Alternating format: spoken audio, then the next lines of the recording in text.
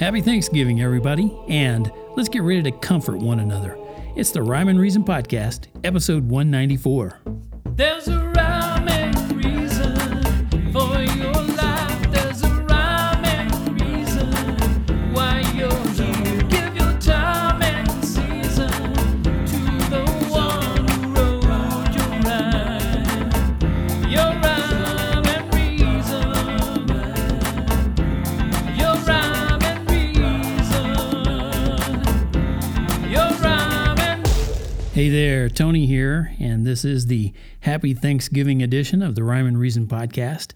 I'm thankful you're there. Truly I am, and I hope that each and every one of you listening is going to have a great, happy, blessed Thanksgiving this year. No matter who you spend it with, even if you spend it alone, however you choose to do it, I hope it's the best one you've ever had, and maybe only mildly compares to the next one. That's the way I hope for you. And you notice I said at the beginning of the podcast that let's get ready to comfort one another. Well, I'm actually not talking about that food, that food hangover that so many people are going to have. Maybe even starting, this is Wednesday as I record this. Maybe even starting this evening, people start eating. I know they go buy the stuff and start making the stuff, and you're eating the stuff as you're making the stuff, and then you get, next thing you know, you're full of stuffing, just like the turkey. So I'm not actually talking about comforting each other that way. That's not what this is all about. But I am talking about comforting one another, and I think it's because we're called to do that. I know it's because we're called to do that. Now, I'm not a language scholar, and I don't play one on TV, but I love language. I love words and how they're formed and why they mean what they mean. And they mean things. And I like to know where they originated. And, take that word comfort, for example. There's a place in the Bible where Paul tells believers to comfort one another and to edify one another. And when he said that, he was talking about some of the most important things to ever happen in all of history. So imagine applying his message to your regular, ordinary days that you have now. Well, what does it mean to comfort one another? You might see someone who seems sad and think, maybe I should cheer them up. Or you give them a greeting card or a flower or a box of chocolates. But to truly comfort someone, it means you'll do whatever you can to strengthen them as much as you can. Ultimately, it's up to them to actually take the comfort or the strengthening and face their day with courage. But it's up to you to give that comfort. But how? Where do you start, right? It's funny, as a coincidence, when I began to think about what I'd be writing about or talking about on this subject, my old dog Zazo began to do this thing he does when he has something bothering him. He doesn't actually whimper, but he sort of makes the breathy sound like he's going to whimper. I don't know if you'll be able to hear this, but he's like, just kind of, it's not a whimper, but he's putting out the breath as though he's going to whimper.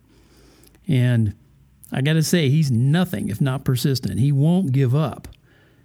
Now, of course, I'm writing about this important message on how to comfort one another. So naturally, I can't be bothered, right? So I snap my fingers at him and I point. And usually when I do that, that gets him to stop, at least for a while. But this time, instead of stopping that whimperless breath sound that he was making and then just lying down, he got up. And that's not easy for him to do. He's almost 15 and he's got joint problems, pretty severe. He can still get around, but it hurts him to get up. But he did, and he came over to me. And I thought, wow, that must be a little bit more important this time. So I set the laptop down on the coffee table in front of me and waited for him to get to me. And it's only a few feet, but he's a little slow, like I said. And when he did, he came over and he leaned his head against my knee. Now, how could I resist that? So I pet his head and I stroked his neck, which he likes. And after a few seconds, he just turned around and kind of hobbled back to his bed. And then he just decided to lay down, and he was fine. No more anxious breathing. So I kind of gathered from that, sometimes a caring touch is all the comfort someone needs, and that seemed to be the case for him at that time. So I also know, seeing that, you can never underestimate the power of touch. Your hand on someone's shoulder or your lips on someone's cheek. The emotional healing power of simply touching someone with care is a gift from God. And I encourage you to use it whenever you can, religiously. And I use that word on purpose, by the way. I'm not talking about that nonsense you see from televangelists where they heal people, and I definitely use that term loosely, but they heal people on a large stage by smacking them on the forehead and they go falling back. Don't buy that junk food, okay? And that's all it is. That's junk food. Get the living water-enriched meat of God's Word into your soul and into your spirit, because that's where strength and wisdom are. And that's where you'll discover how to comfort one another in a truly comforting way. You know why? Because that's where true love is. And I'd say dive into those 13 letters Paul wrote. You'll see how God's Word and grace truly are sufficient, just like he told Paul. So I'm going to ask you, will you be able to comfort someone else today, now that you know this, and now that you know that we're encouraged and we're admonished and we're told by God to do that? Or will you just be too busy? Well, I'm going to use that word again that I like, encourage.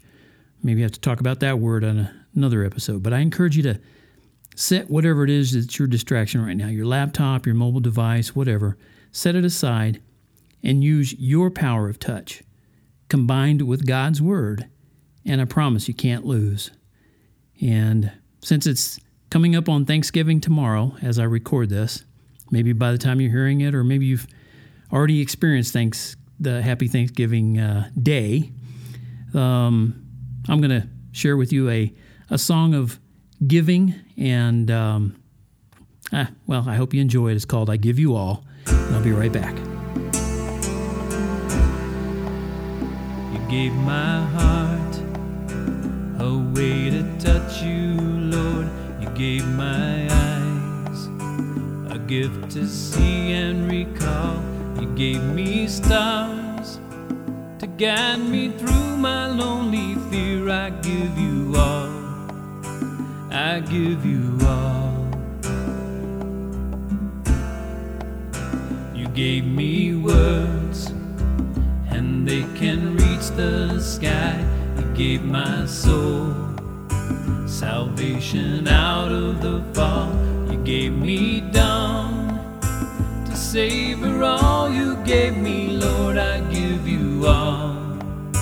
I give you all. I give you all. I give you all. My worries and my fear, I give you all. I give you all. And I can feel you near, I give you all. I give you all. You dry up every tear, I give you all. I give you all.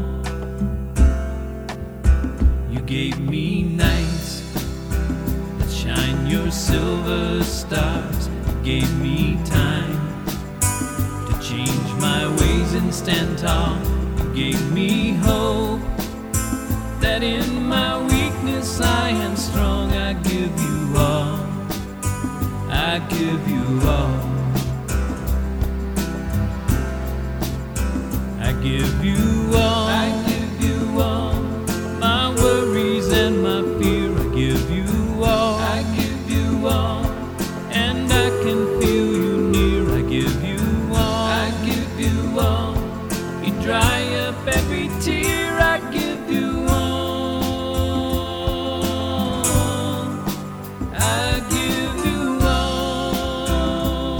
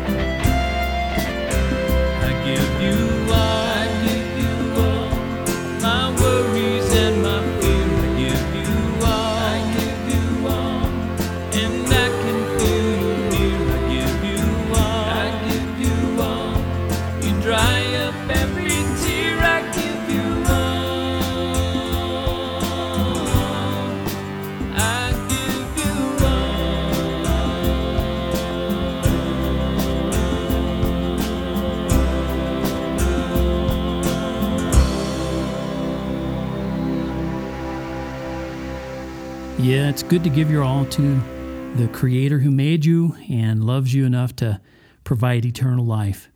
I'm not going to talk about all the connection things that I usually do at the end of each podcast because this is the Happy Thanksgiving Holiday Edition, and I just want to encourage you to go out and comfort one another, even if it is to bring somebody a Bromo or an Alka-Seltzer after all the food, okay?